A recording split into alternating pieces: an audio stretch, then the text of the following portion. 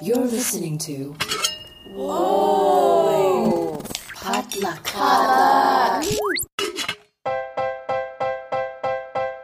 And what is poppin', everybody? You're listening to the Good Pop Culture Club. This is episode 155. 155. That's gotta be a milestone, right? Like some double-digit thing. Make a wish, I guess.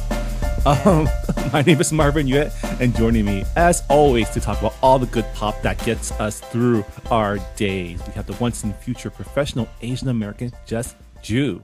Hey, Marvin. Happy June. Happy Pride Month. Happy No Longer Asian Month. It's always Asian month in my heart. Yeah, I was about to say, what are we even? Also joining us, the most professional culture editor, Han Win. Hey, Han. Hey. One of these days you'll talk to me and I won't be tired. So. You know, that's just our general state of being these days. Everyone's just tired doing work. I have, I much like Jess, have been pulled back into the professional Asian American fold. I'm producing a filmmakers event, an Asian American filmmakers event out in New York this weekend alongside Tribeca. And it just so happens that the city is on fire. Well, not the city. But oh yeah, Canada's on fire. Canada's on fire. My homeland's on fire, and the smoke is. So it's been really interesting seeing, because as we all know, nothing is real in this world unless the New Yorkers have experienced it. Yeah, deemed it real, right? And seeing all the New Yorkers saying, "Oh my God, look at the sky," as if we haven't had those for the last decade here in California. Oh yeah, Blade Runner sky. Yeah. I have team members in Seattle, Portland, San Francisco, and then of course me. And then we were just kind of like eyeing the New Yorkers in our work Slack, going crazy. And I'm just like, okay, I feel for you. Is ash raining from the sky? If not, then you haven't experienced all there is to experience yet. But I'm glad for you to have a taste of what it feels like to live in California during wildfire season. That being said, wildfires do suck, and you know it's supposed to rain this weekend, so hopefully that'll wash away some of those sky particles. But I guess Canada's still on fire, right? Yeah.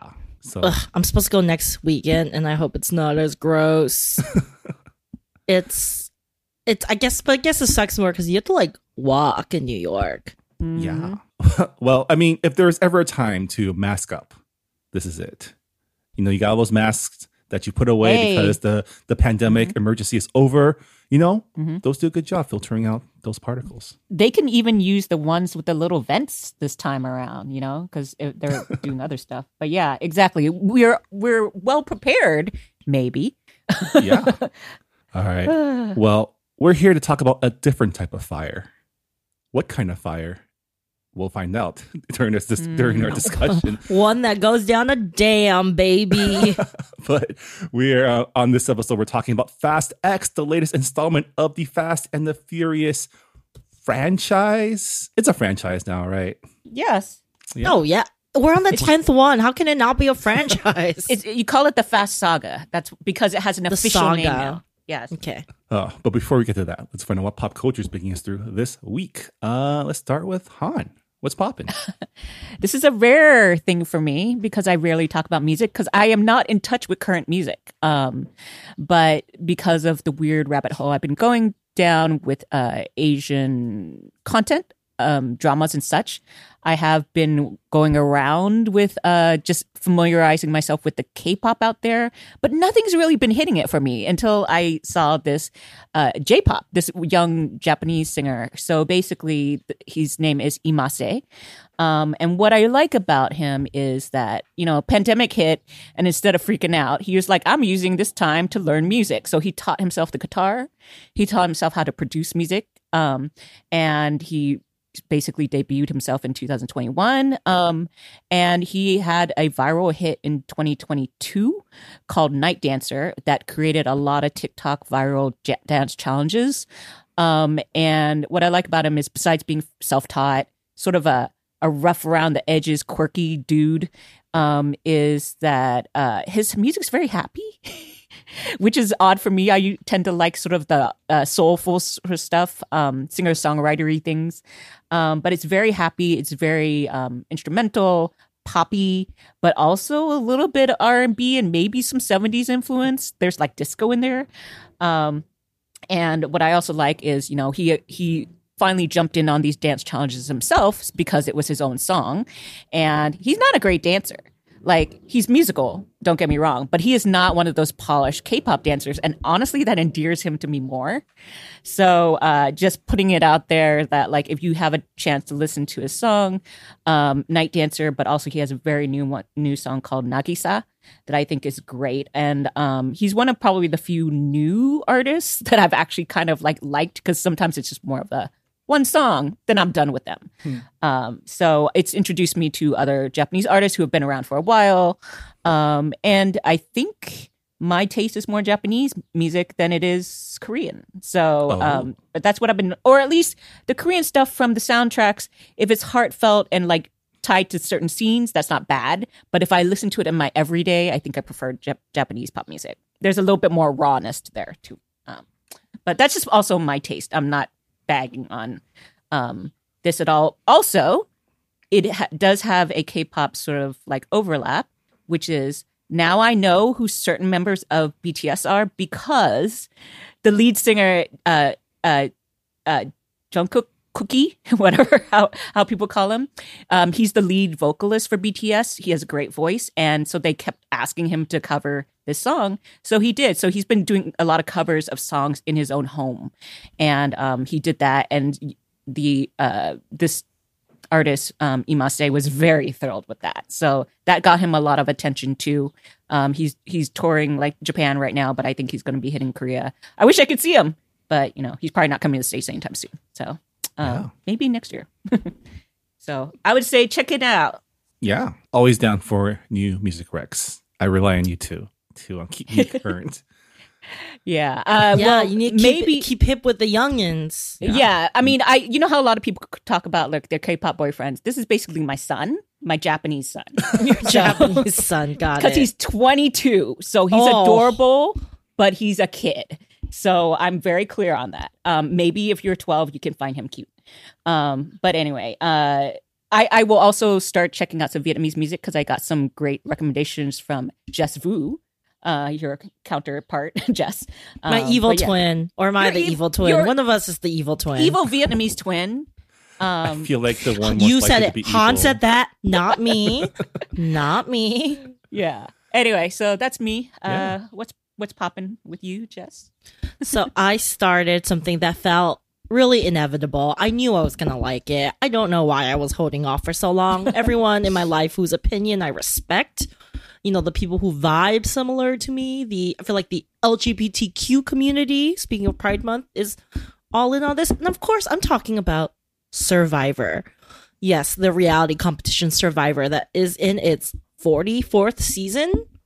I was like, you know what? It's time because, some things work-wise are winding down. I have a little time.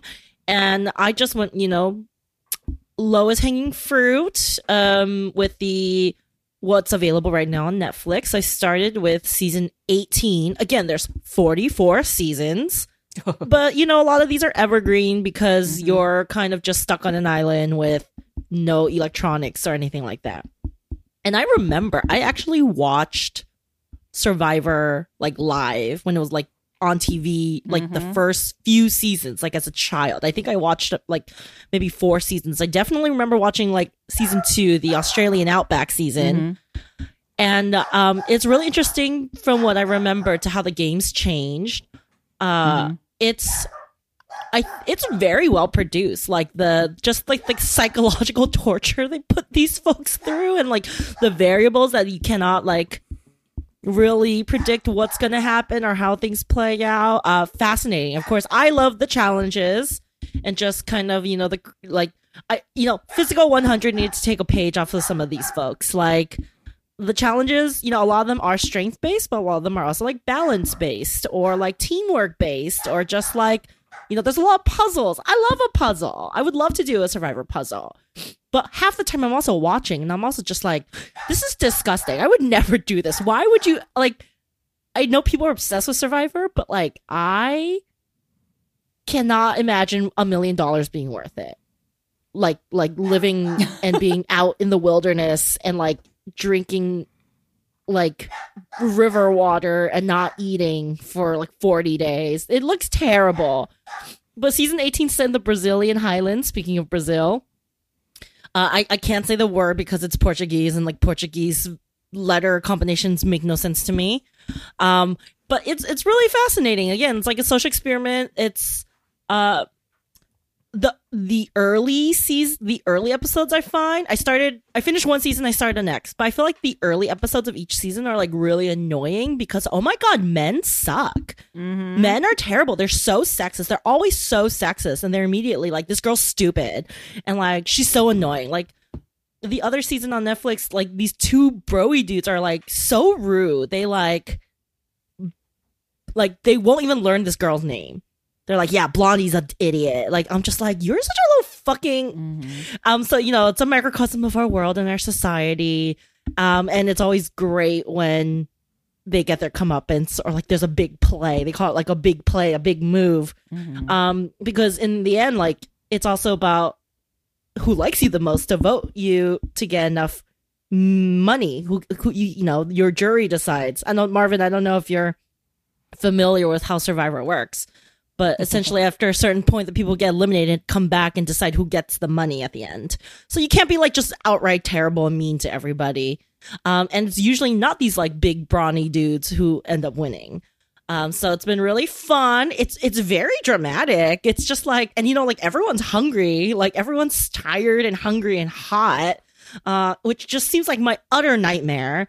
And I'm really enjoying this drama. Like it's very entertaining. I get it, and I'm very excited that I have 40 plus other additional seasons at my disposal to, you know, fall into a black hole of. I watched it in the first seasons for sure. I remember how much it changed, even from that first season where people were like, what's an alliance? How did everyone vote the same way? It was mind-blowing. But then also when they started doing the live finale reveals. Reunions, yes. And then all of a sudden, like, everyone's fatter.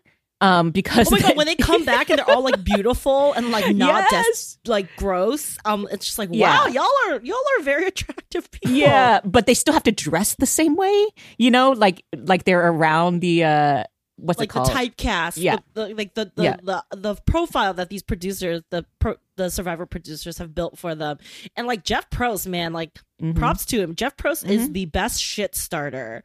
Great host, great shit starter, like. You can tell he takes so much enjoyment in doing this, and he knows exactly what to ask to like stir the pot, but like it's never on him, right? Yeah. Like, he's so lovable and it's never on him. So great host, props to him. He's been doing this for 44 seasons, best in the game. And I'm at this point, I'm like, Jeff Probst, do you just live in Fiji? Like, does your family live in Fiji with you? Like, do you have a life outside of like being on this island in Fiji? I really want to know. Because I'm sure they're doing like 2 seasons, like 44 seasons. It's been like maybe like 20 something years. That's more than a season a year. So their production schedule must be insane. Like they're just constantly like Jeff Probst must live on Fiji now, right? Isn't he also now married to a former contestant? Oh, scandal. You double check that. Like it's been so long since I covered Survivor, but also watched it because I did bail after. I think when it hit the teens or something like that. Maybe even earlier. And it's not that I disliked it. It was just kind of like there was getting to be too much TV. I even stuck with like Amazing Race for a while there, but then now I no longer watch it. But still enjoyable. They broke up. Oh, they did. Well, but you know. he did at one point. And yeah. So yeah, I guess he doesn't really. I mean, he's remarried to someone else. But again, like in his heart, does it's he Survivor. Have the time? Yeah, he's married to Survivor. Survivor is his wife. Yeah. And you know what? I think that's a life lived with purpose. You go, Jeff Probst. Yeah, I mean, how will people know him with Survivor? Of course, so that makes sense. Yeah, I've never watched a Survivor. I only know of Survivor through cultural osmosis because it was such a huge. Guess important show, right? And things like the tribunals, voting off the island, confessionals, alliances, like those are things that made its way into everyday colloquialisms. So yes, I know Survivor, but I don't know Survivor. Yeah. Yes. It kicked off almost, I would say, all reality competition shows. It's really the OG, I think, and I just the stuff they get away with of like having what these contestants do. I do not know how many waivers they're signing, but or what's in the editing and the production that makes it look more precarious than what it is. But it's insane. But I feel like there is like a cult of Survivor now, the new generation. I feel like a lot of people also picked it up during. Once it got on Netflix and during the pandemic. So now there's like a lot of like younger millennial Gen Z folks who are like also really into Survivor. So I think it's on its like second wave. There's enough lore essentially now also to have people come back. So they do a lot of like all-stars competitions and stuff like that. So like, I mean, I think it's also hit critical mass like Top Chef, right? It took 20 years to get them to this world level. 20 seasons is a lot of TV. That's a long run. Survivor's 44 seasons. That's double Top Chef. That's insane. I'm happy for you, Jess. I'm really happy I found something also to just get lost in. And it's funny because the other season that I started on Netflix, it takes place in Cambodia. So they used to move location, but I guess now for production's just easier to stay on Fiji. And I'm like midway into that Cambodia season, and nobody can take the heat. The humidity is so intense. Like in one challenge, 3 of them just dropped from heat stroke, and they had to medically evacuate one of them. Like that's how bad. Like Jeff Probst is just standing there, and he looks like he ran a marathon. Like it's so sweaty. I'm just that would be me. Yeah, yeah.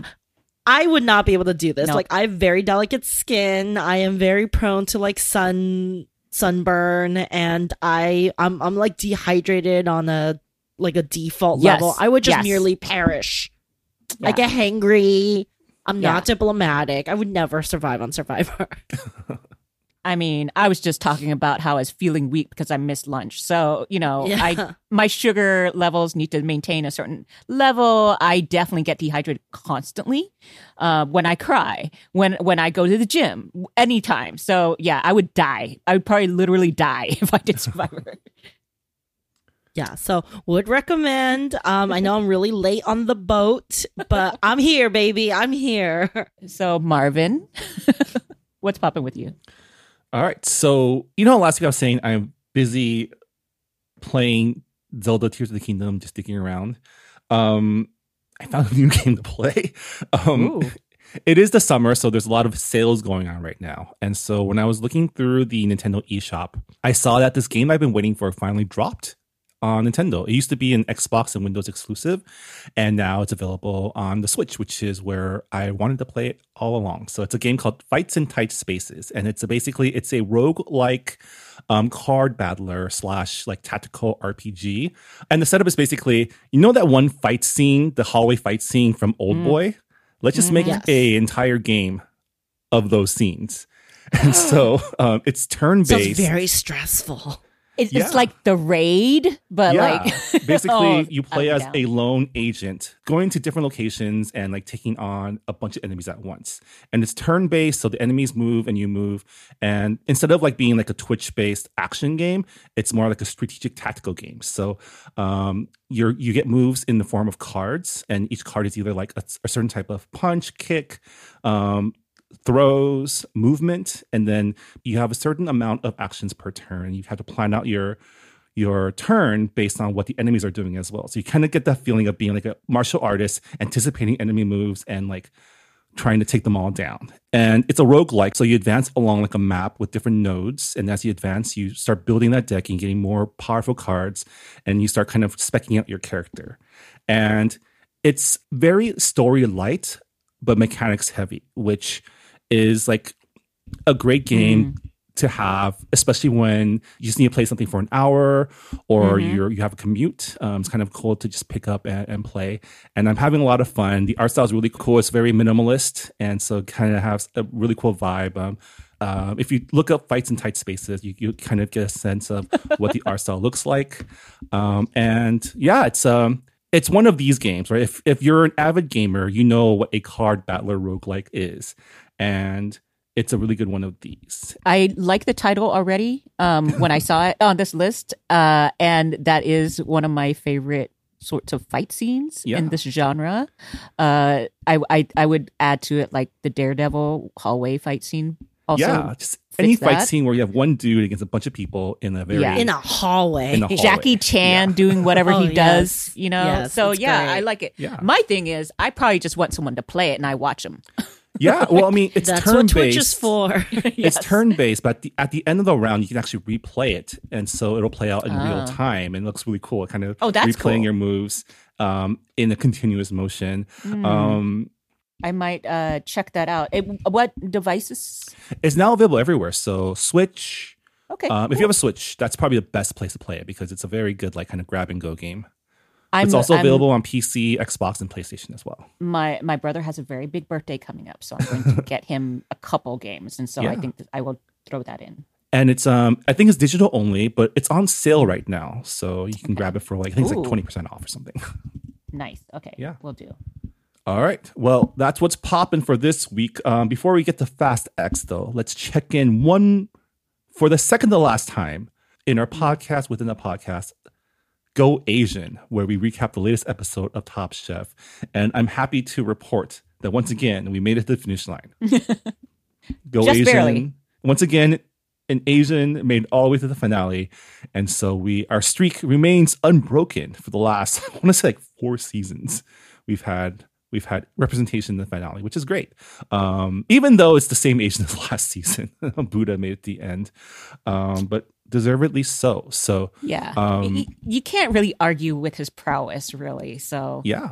So the finale, as always, takes place in a different city. This time we're in Paris, which I kind of feel like we should have been there all along, but I get it. London's probably easier to I mean, look, coordinate. like Paris has colonialism too. Why not Paris? So, yeah, I kind of agree, but I guess for their inaugural thing, Yeah. yeah. And then so we start off with arguably one of the weaker quick fires in the entire seasons, which is wild because it was the last one. I mean, they Yeah. got to get that tie-in, that promotional tie-in done. NBC Universal, they pay a lot for the Olympics. It Some just seems like people for like- such a high stakes Yeah. quick fire, this should have probably been earlier in the season when the stakes weren't as high because Yeah. So what it was they had Olympians because the Olympics are going to happen in Paris in 2024. So they had Olympians paired with the chef testants for the wall challenge where, you know, you have a wall between them and they have to give directions to the person on the other side not knowing their abilities. And it was a little rough. yeah, I mean the original challenge had family members on the other side of the wall. Yes. But this one had like just Olympians with varying skill sets, like varying levels of like kitchen skills, which led to like some funny moments. I guess it was fun watching Gabri yell at Suni Lee for like not following his directions, but at the same time, like I don't know, I didn't feel compelled by this challenge. It's always a tough one because when it was their family members, even if they didn't know that it was their family members or didn't figure it out very quickly, that the family members knew them. So there was at least some sort of common ground and some people figured out who it was. So then they Yeah. knew their abilities or at least like what the ingredients were similar to or how that person thinks. This one, it was completely blind. And then there was also language differences. Gabri, you know, our chaos demon, basically lost a lot of his ability to communicate because he was so harried, but also frustrated because honestly, even if there is no language barrier, it's tough to instruct people how to do things without seeing them because you don't know what they're picking up. Also, you don't know what things you are leaving out because you all assume that the other person understands what you're saying. Yeah. They also paired him with Suni Lee, who is like, what, 20? Yeah. Like, who has been training her entire life and is like a college student. You think this girl knows how to cook? This girl does not know how to she cook. eats Let's be real. She yeah, eats they have various forms of nutritionists who protein. like cook for them. Like Yeah. Buddha's partner had no idea what a leek was. Yeah, they are too busy to cook. Yes. They are freaking training to be Olympians. But I will say, Suni had a great attitude because I would have been pissed. Like I would have been snapping back at him. But she was sunshiny and had a laugh, and you know, he was chagrined when he saw who it was. But even he should have been better for that. But I like that. You know, Buddha was able to explain what a leek was. It's like green on top. I would have just said like a green onion, but fatter. And I think the brilliant part, of course, is that Ali understood the actual challenge, which was accuracy. So he made sure everything was super detailed and how much of an ingredient was. So the fact that the judges said that they were identical, each of their dishes, I was like, is a testament to him thinking through the challenge. But yeah, I kind of agree. It should have happened earlier because it was a weirdly less about food and more about the tie-in. Yeah, and the drama and fun of it. I don't mind that in the first 3 episodes, let's say. So Yeah, so Ali won the quickfire, which gives him an advantage. And then we move on to the elimination challenge, which is the now forever known as the poo mushroom challenge. Poop in my mushroom! mind. I could have gone in my entire life without knowing that button mushrooms come from horse poo. I hope it's only the French Paris ones, because don't we no poop on my mushrooms? Don't we farm raise or do whatever stuff? I thought it grew on a log. Yeah. Yeah, or my mom's kitchen. Like she makes mushrooms, but I don't think it's button mushrooms. I think she does shiitakes or I did love when Gabri picked up the mushroom to smell that smells like mushroom and horse poo.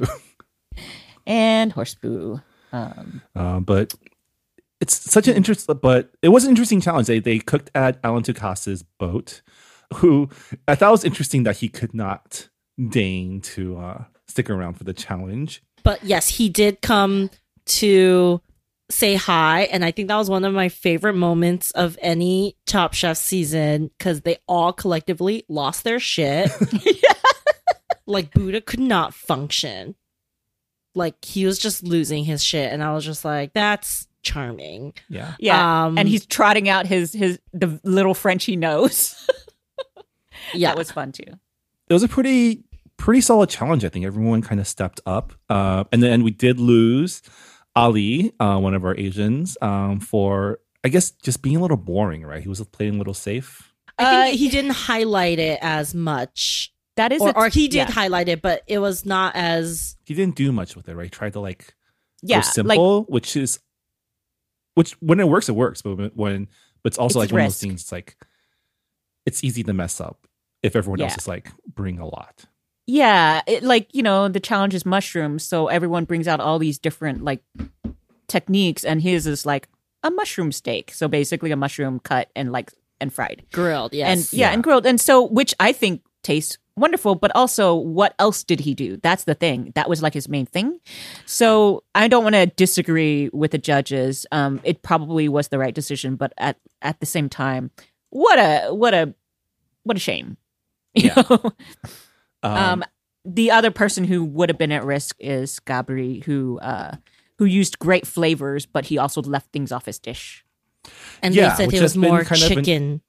Yeah, it was more chicken than mushroom. So I was like, I don't know how I feel. Yeah, and that's kind of been his Achilles heel for the entire season, which is something that he shares with a lot of the other like Mexican chefs that have been on the show. Mexican cooking requires so many spices playing with each other, but that does not play well with like a time constraint. But he did make it through, which is why I think, now that he made it through, I actually think he might be, without a like more aggressive time constraint, I feel like Gabri has a higher ceiling than the other chefs, because if he does have time to get his concept out, he could probably take it. I think just he's cooking. I think they're just cooking, all 3 chefs going to the final. Like they just have 3 very different, distinct styles. Mm-hmm. So it's just going to be a matter of how well they execute their specific style and what the judges want to reward, right? Yeah. And grace under pressure, because that is why we're talking about Gabri not being able to deal with his time. I have been a Gabri defender from the beginning. I think his use of flavors is fantastic. I love the fact that he wanted to use however many ingredients in the mole, 29, 43, whatever it was. And he pulled it off. But because of that was a precursor, a hint to his time management, snafus. So if he's calm, he can get it done, but often he isn't. How many times have we seen him running around and hurting himself? So yes, but that's again, gonna I be a love big that deal. little chaos demon. Yes, he's fun. So it's just a matter of how he executes. Yeah. Best personality on the season. Just so fun. I feel like he has a higher ceiling in the finale than the others, but he's gonna have to like overcome his own. The other two nerves, have right? more. The other two have more grace under pressure, and since Sarah won her way back from Last Chance Kitchen, that she really has shown that. So Yeah. I think if we're being honest, like all of them have a chance, but I think it's a Sarah Buddha sort of like. I mean, to be face-off. fair, Sarah only beat one person to get back into the competition. True, and it was Charbel, but Yeah. But He was Charbel was- tired, man. He had to win like 10 in a row. I'm so sad Yeah. that he didn't make it. I think Sarah's needs just to, gonna be so annoying if she wins. Like, I'm sorry. She's just so She is she's innovative. very though. annoying. I feel like Sarah needs to bring it. I feel like Buddha needs to not. Buddha Toast. it up. Yeah. Yeah. Well, he just needs to like also not overwork certain things, I think. Yeah. But also it's like it's two Americans and one Mexican contestant. I was like, I guess you can hope for an American again, which would Buddha, but I don't know. I feel a little weird. Like I kind of wanted there to be at least 3 different countries represented. Hey. This podcast is Go Asian. There's only one person we're rooting for. Well, we could have had we could have had Ali, Yes, and I would love more shots of him working out in the gym. yes. But so anyway, this is what we got. It's not a bad finale lineup. So I look forward to watching that. But also I'm maybe afraid of what the result will be. But Yeah. I mean, overall, yeah. Buddha, Sarah, Gabri. It'll be an interesting matchup. I feel like Buddha is the favorite. He has the most tools to bring to the table with when given like a challenge with no constraints. But like Gabri, he also has a tendency to overthink. But I feel like he also has, like, as you mentioned, the grace under pressure to adjust if needed.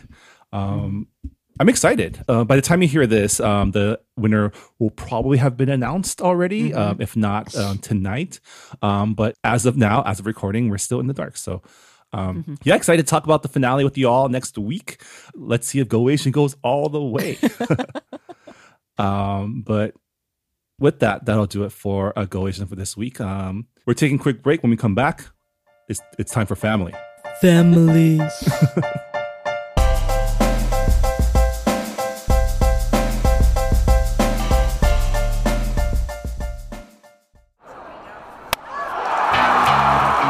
Hey, I'm Kim Cooper, and I co-host the podcast Asians in Baseball alongside Naomi Ko and Scott Okamoto. Asians in Baseball is exactly what it sounds like, a podcast about the Asian and Asian Native Hawaiian Pacific Islander Americans in Major League Baseball. Every week, we break down the highlights of what's going on with Asians in baseball and then take a deeper dive into the Asian and Asian Americans past and present who have shaped baseball as it is today. Whether you're Kim Eng's #1 fan or you've never even heard of Hideo Nomo, we've got something for everyone, especially for the Shohei Ohtani stans. Maybe too much for the Shohei Ohtani stans. Listen to Asians in Baseball wherever you get podcasts, part of the Potluck Podcast Collective.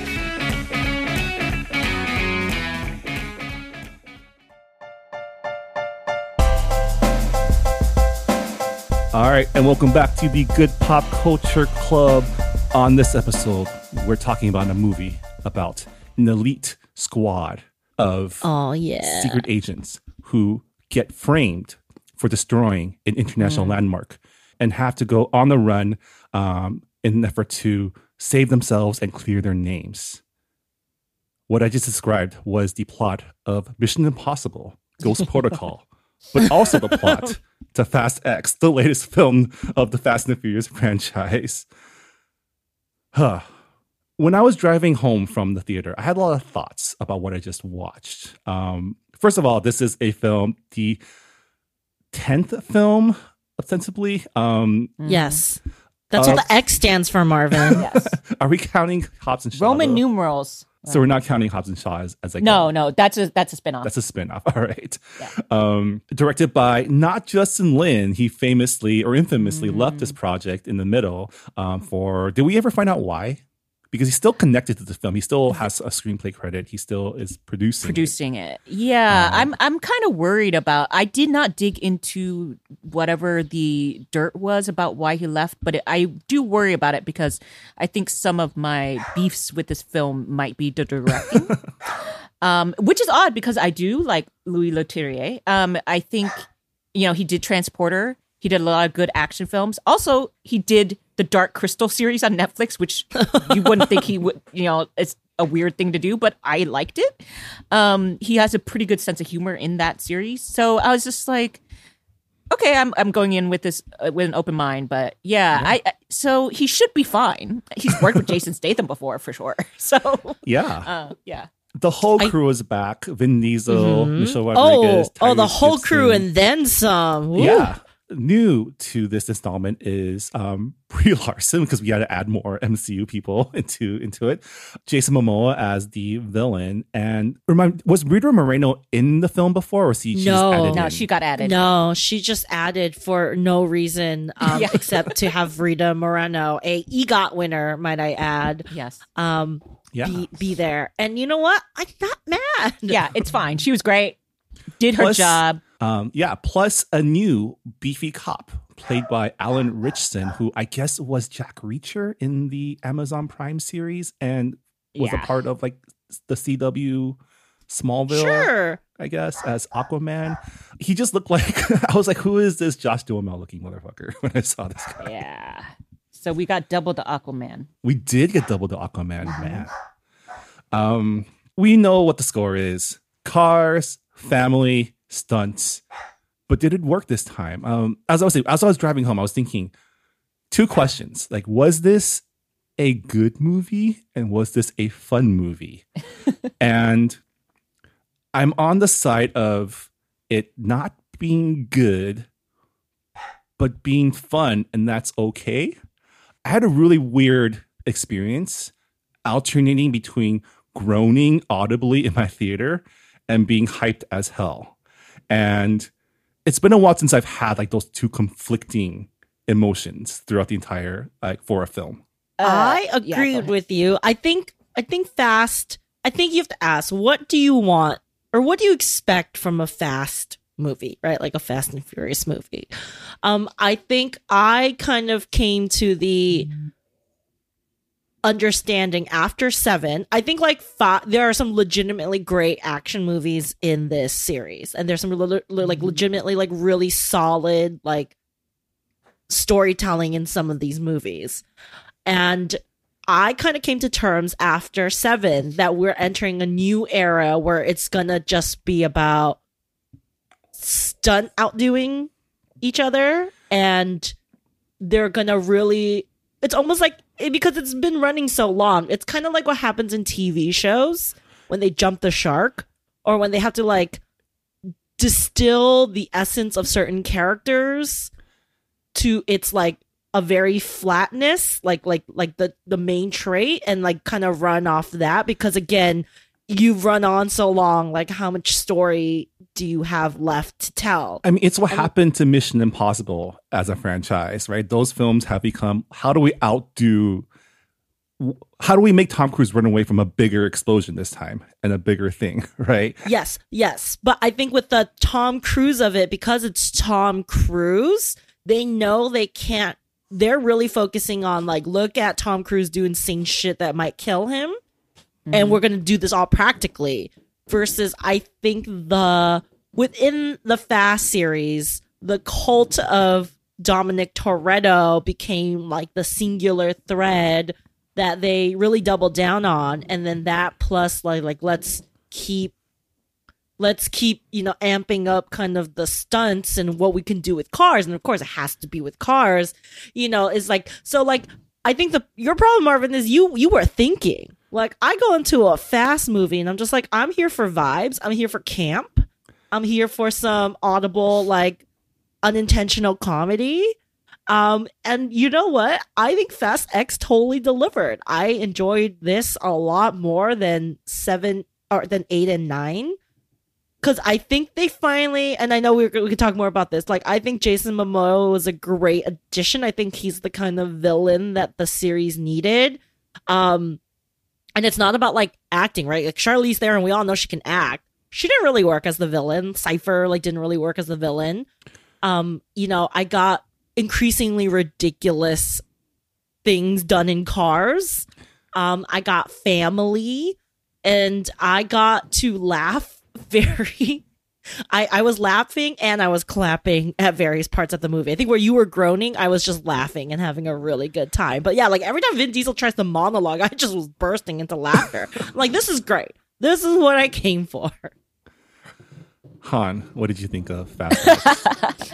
So this was less consistent for me. I think the things that have often been cited are the enjoyable parts: action, over the topness, cars doing things cars shouldn't do, people doing things with cars that they shouldn't do. All that was all good for me. For me, even though I don't go in it for acting, I do have to say I was just so physically like repulsed by some of the line readings that it wasn't me thinking, it was just me reacting like, what the fuck? You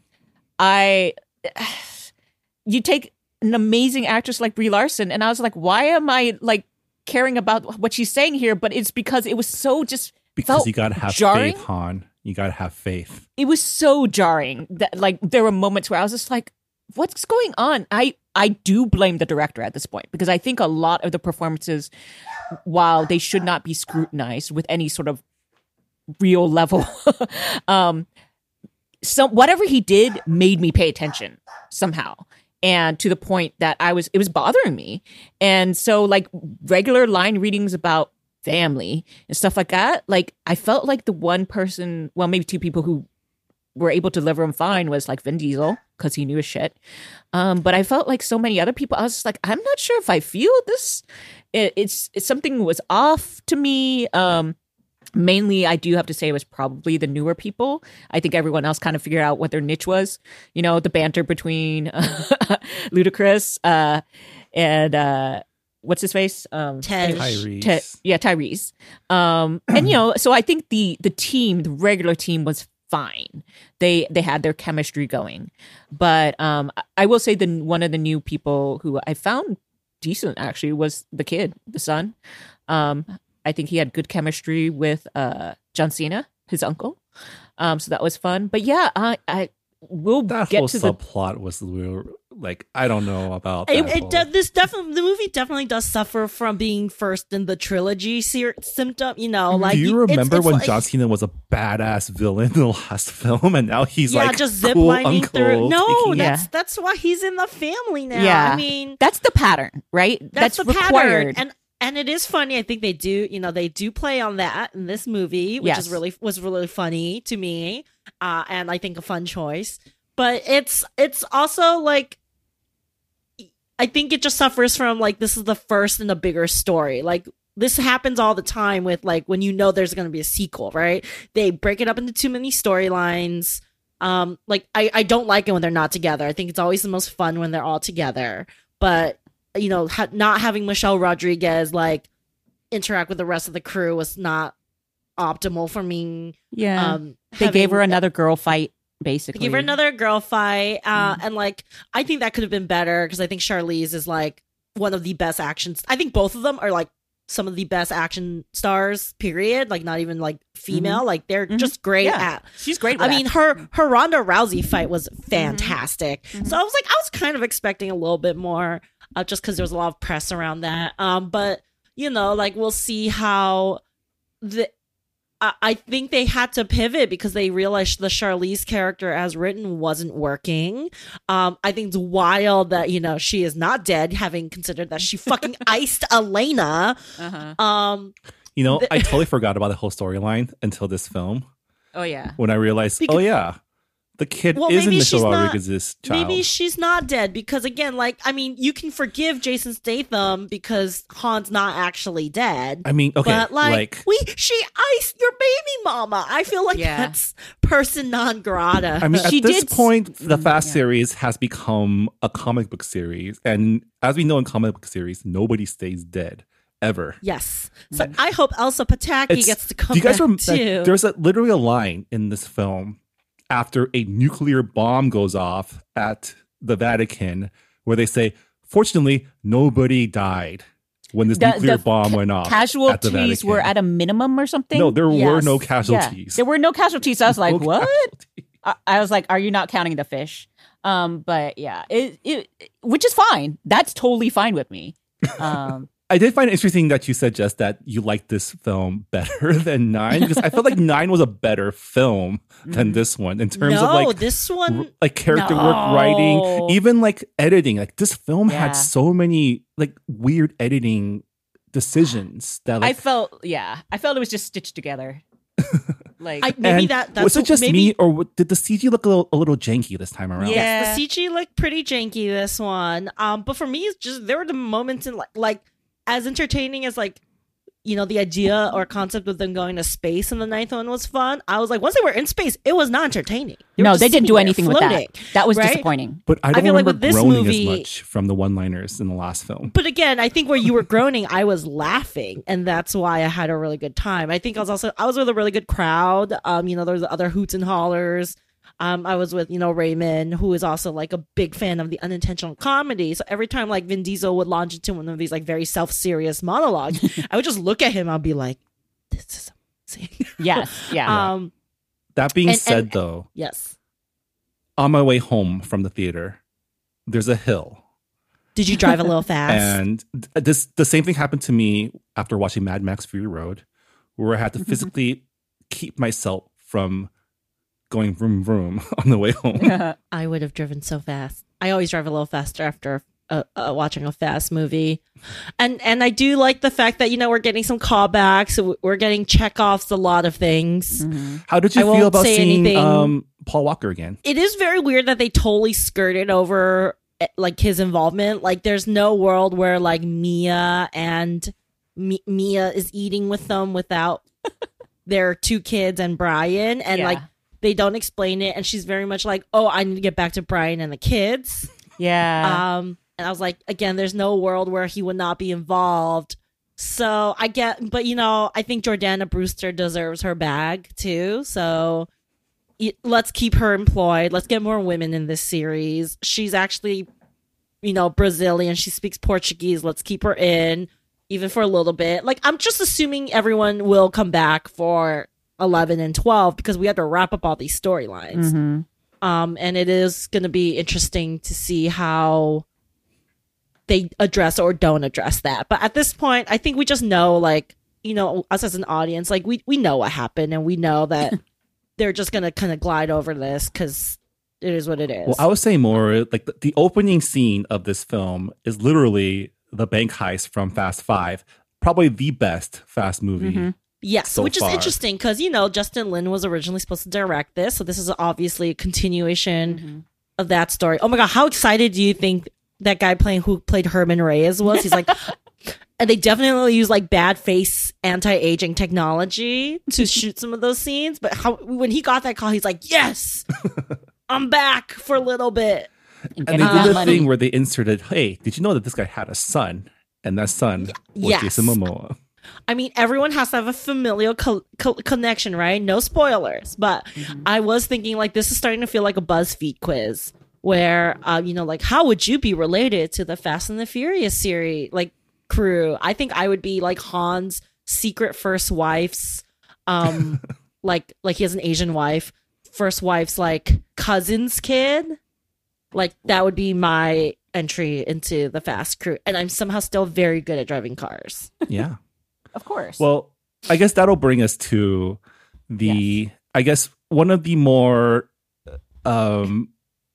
controversial or one of the more pivotal aspects of this film. Literally disagree. the part that makes it or breaks it, which is the villain. Because villains in the Fast series have not always been compelling. right? It's been a while since like you had. Actually, I don't know if we've ever had a compelling villain.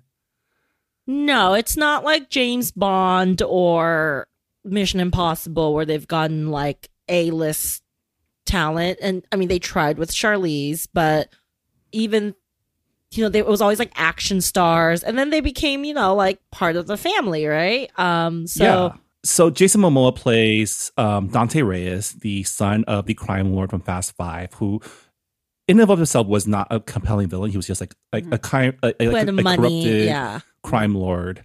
And then basically they went the path of let's just make this guy Joker-fied and put him on he's here to bring vengeance on all the collateral damage that the Fast crew has inflicted, which in and of itself is an interesting angle, right? Because they have made a lot of enemies throughout their 10-film career. And correct me if I'm wrong, but this is the exact same character arc that they gave Jason Statham's character in, what was it, the 7th or 8th Fast and the Furious film. But in that film, they bailed halfway through and made it about a African crime lord instead, right? Or warlord instead. I barely remember. I just know, like he was bad, and then now he's part of the family because he saved the baby. No, I mean, yeah, in his film, he starts off like killing Han and saying, "I'm coming for your family because you killed my brother," which is a compelling character arc. But then the rest of the film is we need help. Russell's character is here to keep us safe from Jason Statham, but in return, he wants us to steal God's eye. And the film actually is about them stealing God's eye from this African warlord, not about Jason Statham's quest for murder. Djimon Hounsou, yeah. So, I mean, like, they just haven't really been able to tap into, I think, that. Or, like, I don't know, like, how, like, it's written in The Rock's contract that he can't lose? Like, I'm wondering if some of these, like, well-known action stars are having those similar clauses where, like, they're only down for a certain point. They don't want to be the enemy. They don't want, or maybe they saw, like, an opportunity with Jason Statham to do stuff like, Hobbs and Shaw. But which is why I was glad to see that they didn't bail from Jason Momoa's quest for revenge. Like, he is here to bring comeuppance to the Fast family. And he actually goes and, like, fucks shit up. Like, the whole entire, like, Fast X, it's interesting that Fast X is out at the same time as, like, the latest Spider-Man movie, because the central theme of Fast X is, like, with great power comes great responsibility. The more you try to save people, the less you can save everybody, right? I mean, that's literally also Mission Impossible, what they've been doing for the last 3 or 4 films. Just very different tones, let's be real, or very different success in the tone approach. But like, that's why I like Jason Momoa. I feel like he is the campiness that this movie has always tried to not address. Because I truly think Vin Diesel thinks this is a very serious movie. Yeah, I mean, I like the stakes that Jason Momoa's Dante brings. I wasn't as big a fan of his character work because that didn't really make sense to me. And I know Hani had some issues with it as well, right?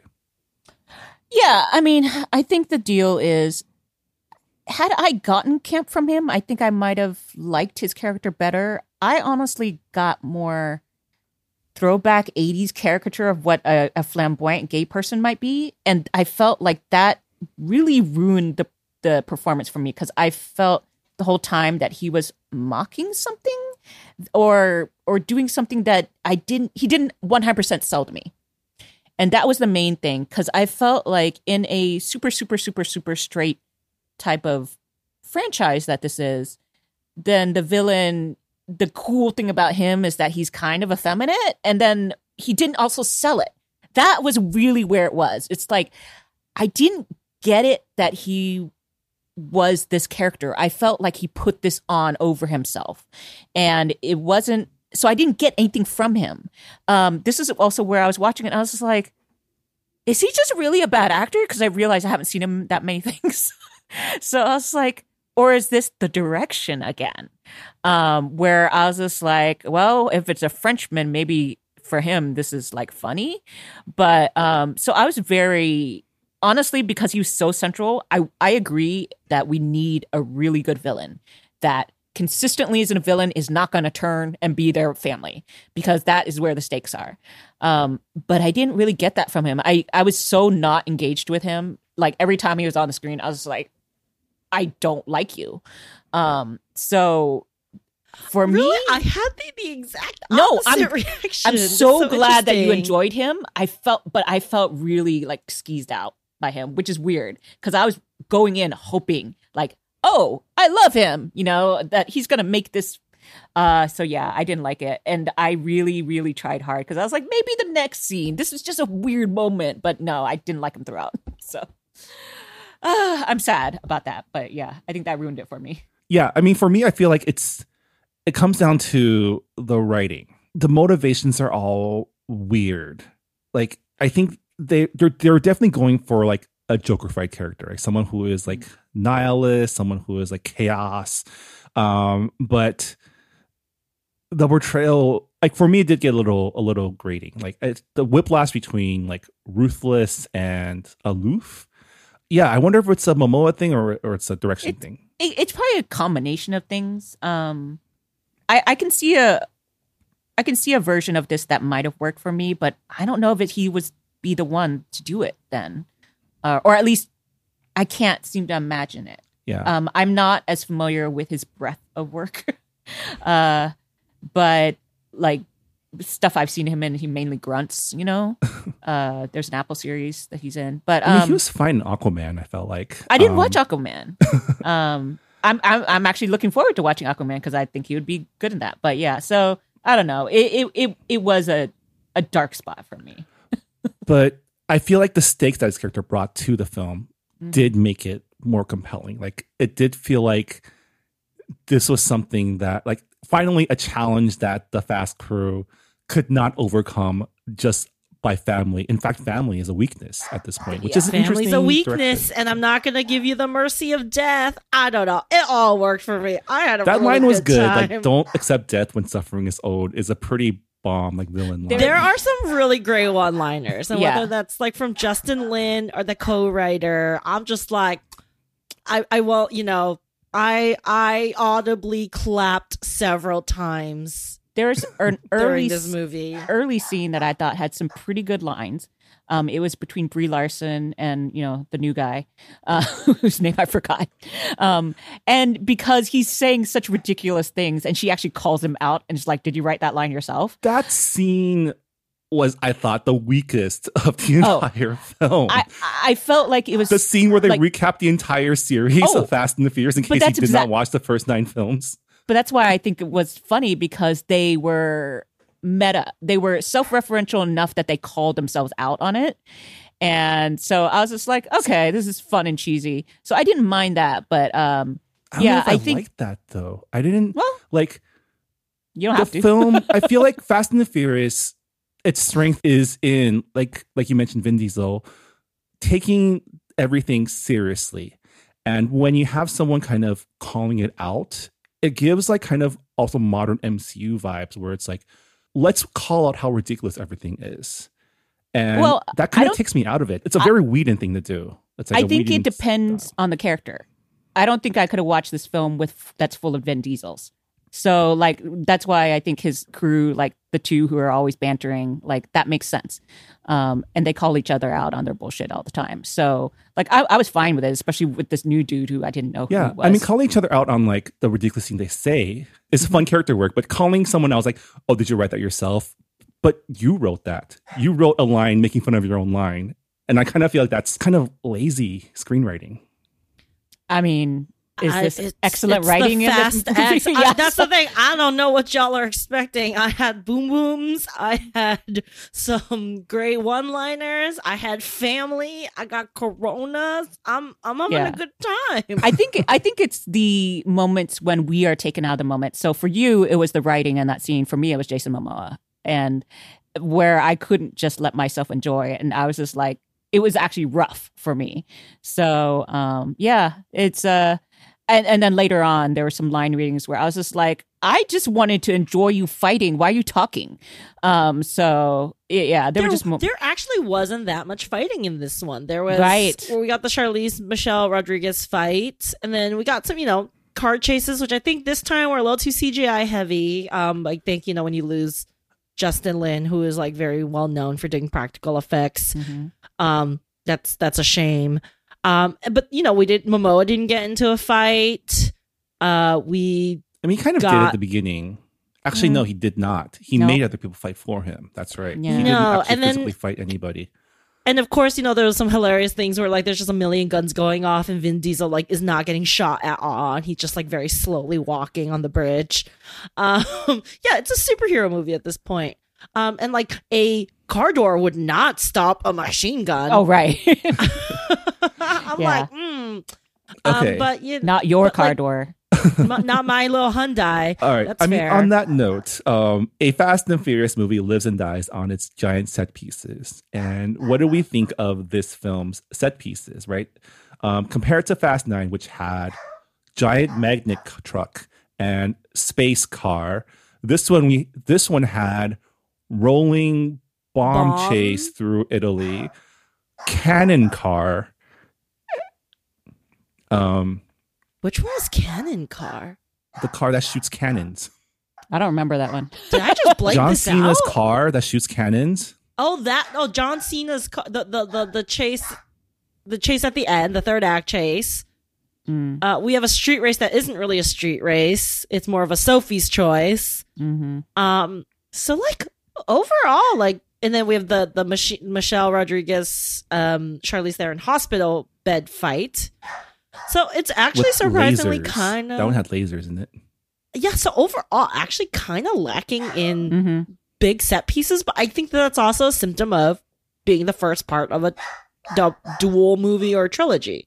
Like I think they're gonna save it. Though I will say when like he knocks the crane to knock the ball off was pretty fantastic.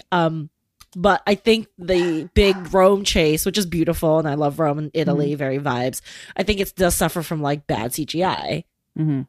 Yeah, So I like that was a little bit of a shame. I like the ridiculousness of the opening, Rome giant fireball bomb sequence, of the chaos that it wreaked. And just the scope of it was fun.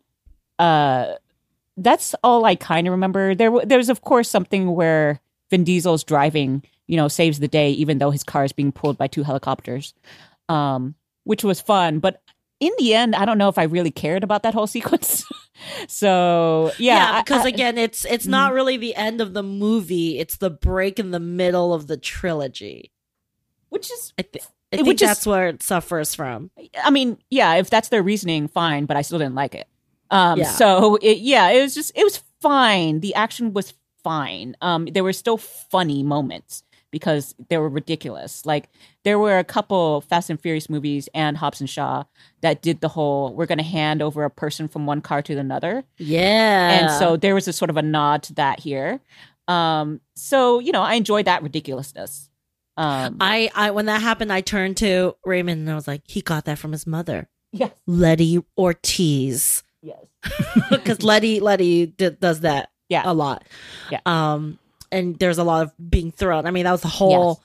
That was a whole third act in number 7, right? When they're passing Ramsey around like a hot Yes. potato. Yes. It's so ridiculous. I Just love it. fantastic. Okay, can we talk about Lil B and how, like, genetically?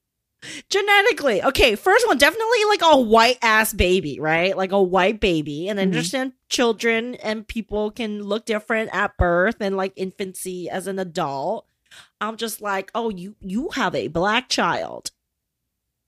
Yeah. You have a straight up black child, which I know is not impossible, but very different than the child earlier in number 9 that you used. Yes. I like Go ahead. that Just has chosen this hill to die on the realism front in the Fast and Furious movies. That's fair. I mean, I guess John Cena's his but like we're looking at the genetic tree here. John Cena's his brother, Nordic genes. Dominic Toretto, Elsa Pataki, like a very white Brazilian woman. Mm-hmm. If we're going by the character of Elena, her sister, very white. Maybe the genes are just strong. I don't know. Rita Morena is a ancestor. I don't know if it's on She's- that side or she's on Letty's Well, side. she's Dom's grandmother. Oh, she's Dom's grandmother. She Oh. and little B is not any way related to, is not biologically related Right. to Right. to Right. Michelle Rodriguez. Jordana Brewster is Dom's sister, and I'm like, okay, Yeah. but who knows? So my thing was about this kid, little B, that sort of freaked me out the whole movie was he looks a lot like my nephew. So there were definitely moments where I was like, I see the same expressions and stuff like that out of him. And so I was predisposed to maybe caring about him more, which is unusual because usually you add a kid to a franchise and I'm like, out. Like I see where you're going here. You're trying to like spin off. They've been adding kids to Marvel movies for a while now. This one I didn't mind the banter between him and his uncle, John Cena. That was fun. I was enjoyed fun. their little like uncle nephew time, and Yeah. I enjoy John Cena. He's fun still. It Yeah. felt so out of He's a place. very- I don't know if I like that. It was a lot of things in this movie. So there's definitely going to be one thing you're not going to like. So that makes sense. I like them all. Except for genetics. Yeah. We all have a hill, but that's Yes. fine. I'm just wondering, like, if they know, if they have strategically on like a universal level, like, do they have in mind someone they want to take over Yeah. Mm. already, and that's why they're casting to look more like whoever they're, or generally, like, is the strategy to go more biracial, or like, Very like, possible. which is makes sense. But I'm just like, okay, like, it also, that baby that Jason Statham's saying, very white, Yeah. just very white. For sure. Yes, people obviously can darken with age. They can change their hair colors and hair types, but it is jarring because I remember trying to think, who is this kid? Because I Yes, was like, but you know what? Also, yeah. get your bag, little B. Get your bag. All right. There's more to talk about, but we're going to save that for our spoiler zone after the credits. So, with everything said, have to ask, is Fast X good pop? I feel like I'm standing alone on a freaking hill here, but yes, I had such a good time. I did not think at all. I just vibed, had a great time. Cannot wait for the next one. I also got so excited when the one-liners. It was so good. I accidentally cup checked Raymond in the theater, and he almost barfed. That's how good it is. Yes. Fun. I think you know by now, like, I wasn't a fan of this movie. There were definitely moments and some of the stuff it does well, it delivered. But overall, I ended up seeing this in the morning. I wanted my morning back. I was actually kind of like bored during moments and not as engaged. So I think I would rather have not seen this. So I'm not going to say, I will just say, well, it's better than Avatar 2. Ooh. Faint praise. I'm going to err on the end of, is it good pop? I had fun watching it. Like I mentioned, the writing and the characters, like anything that had to do with like characters or acting left a lot to be desired, but the action scenes were good. As you went along, I think that first action scene in Rome had some of the worst CG that I've seen, but it got better as it went along. So, and like I mentioned, at the end of the day, I did drive home a little extra fast because I was still hyped from the film. So, I think as long as you go in with the understanding that you're watching a Fast and the Furious film and what that entails in 2023, you'll have a good time for the most part. But yeah, I don't know. I did not know this was going to be a trilogy. I thought it was just going to be two films. I think they're probably still figuring this out, post Justin Lin, but if they can milk two more movies, they're 100% going to milk two more movies. It feels like it's about run its course. And the fact that it's literally recycling story beats from previous movies and other movies is like, yeah, we'll see. I'm excited to see where this goes. There's some revelations at the end that I don't know if I'm down for, but if anything, I want to know how they top space. That's got to be coming next film, right? How they top space. Well, apparently they're trying to like cross over Jurassic Park, so maybe it's dinosaurs. I mean, there was a DeLorean in this film, so it could be time travel. I still think that it should be they should drive Transformers because that's a Universal product, right? Yeah. They should drift in Optimus Prime. Like it's right there, and then we could have really cool leader monologues from both Vin Diesel and Optimus Prime. I think Family is family. Sorry, even when robots. Transformers is Paramount. No, I guess just the Transformers ride is at Universal. That's very misleading. Okay. Well, a rare split decision for the Good Pop Culture Club. Take what you will. Ultimately, we are a family. We will still come together for the next And film. have some Coronas. Yes. You can have any beer as long as it's a Corona. You guys remember when Fast and the Furious was just a Point Break Yeah. alike? They were stealing VCR players, y'all. Yeah. I remember from a truck. It's from so a great. truck. All right. Jess Han, thank you so much for joining me in chatting about Fast X. If people want to find out more of your thoughts, where can they go? My trash takes are still on Twitter at JustYouTweets. And I am at Anonymous everywhere, including Twitter, Instagram, and Blue Sky. I don't know. Yeah, apparently my trash take this week is that Fast X is good. You can find me at Marvin Yue, also on Twitter and Instagram. And you can follow Good Pop at Good Pop Club. We are a proud member of the Potluck Podcast Collective. Check out our fellow Asian American hosted podcast by going to the website podcastpotluck.com. And yeah, that'll do it for this episode of the Good Pop Culture Club. Thank you so much for listening. Stay tuned for our spoiler thoughts of Fast X. And we'll see y'all next time. Bye, everybody. Bye.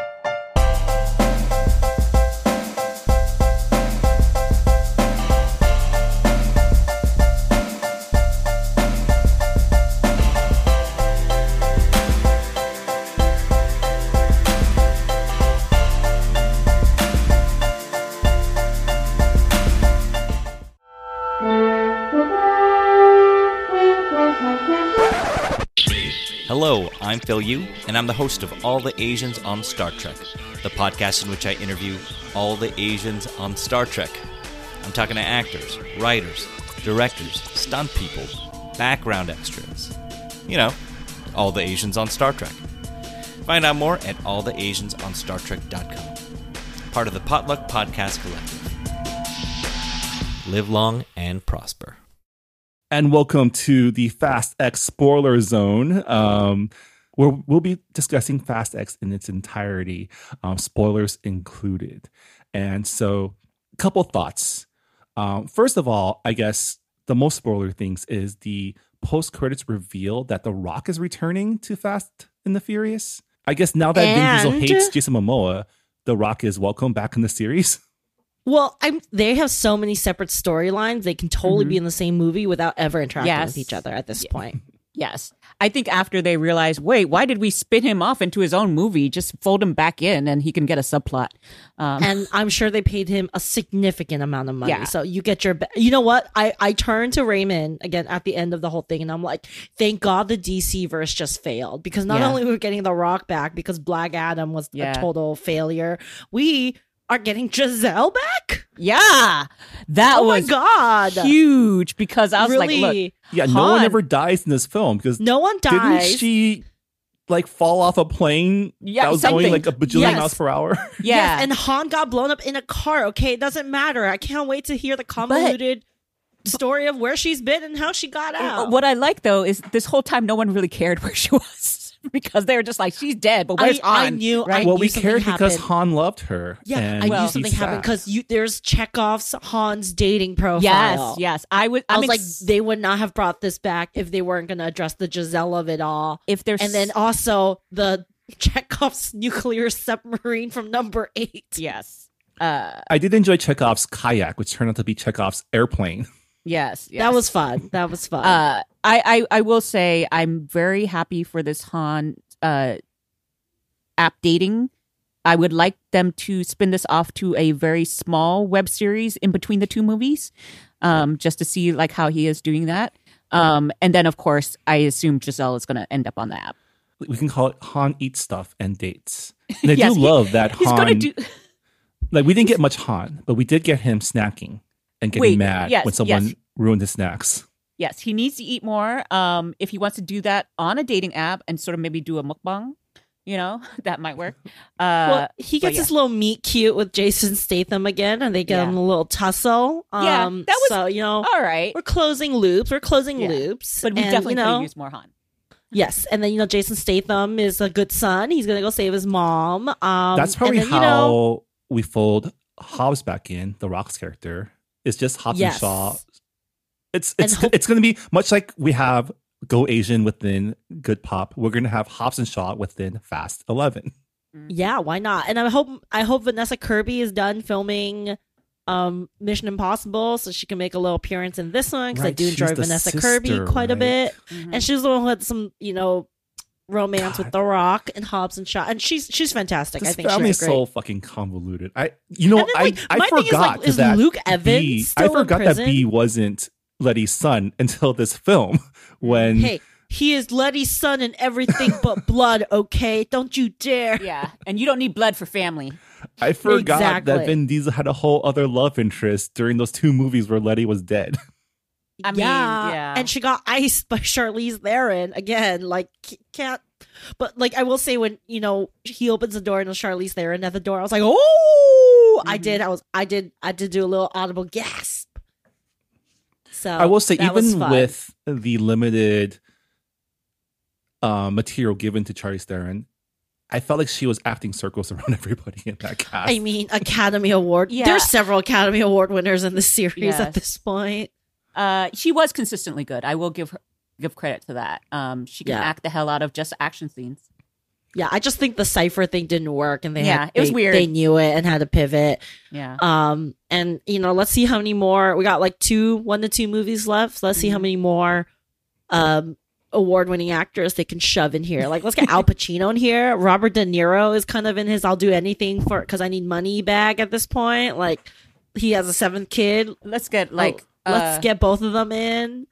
I wonder if Kurt Russell just isn't in it because he didn't want to, or they have bigger plans or scheduling. Like, I do feel like he was brought up so many times as missing that we do need to wrap up. Well, we have Brie Larson now. So, what do we think of buff Josh Duhamel as like the cop, the cop who did not turn into family? I think this was for the youngs for me. Like, I didn't know who he was. He looked familiar to me, like you say, buff Josh Duhamel. But I mean, he's fine. He's Like, fine. I mean, they need always their token white dude, and Yeah. I did- Scott And then they- Eastwood wasn't in this that much. He was in it. He was the guy in the truck in Rome. who He got he thrown wasn't out. in that it much. that much Yeah. though. Yeah, and also you need, if you add someone, sometimes that lets you have Fall Guy or something, so you can like focus your hate on him. I did enjoy that Jason Momoa's Dante had his own family, which is his crime bro. His crime bro is also a Yeah, cop. crime bros before crime hoes. Yeah, I I guess the only other spoiler thing we should talk about is, do we think John Cena died? Do we see? Probably no, not. no, absolutely not. But he does die in the movie. Whether he stays dead is a different story. That's right. He No is- one stays he is dead in mourned. the series. He is mourned briefly, but not long. There was, he had a good death that scene. He had a moment noble was death so- scene. And then we He know does Vin a Diesel's rocket able to kind of jump weave into- through. He, I'm just saying, when we got to that final scene and we were driving up the dam again, I turned to Raymond. I'm the most annoying movie watcher, as Marvin knows. I turned to Marvin and I was like, if that dam does not fucking blow up by the end of this movie, my name is not just you. Mm-hmm.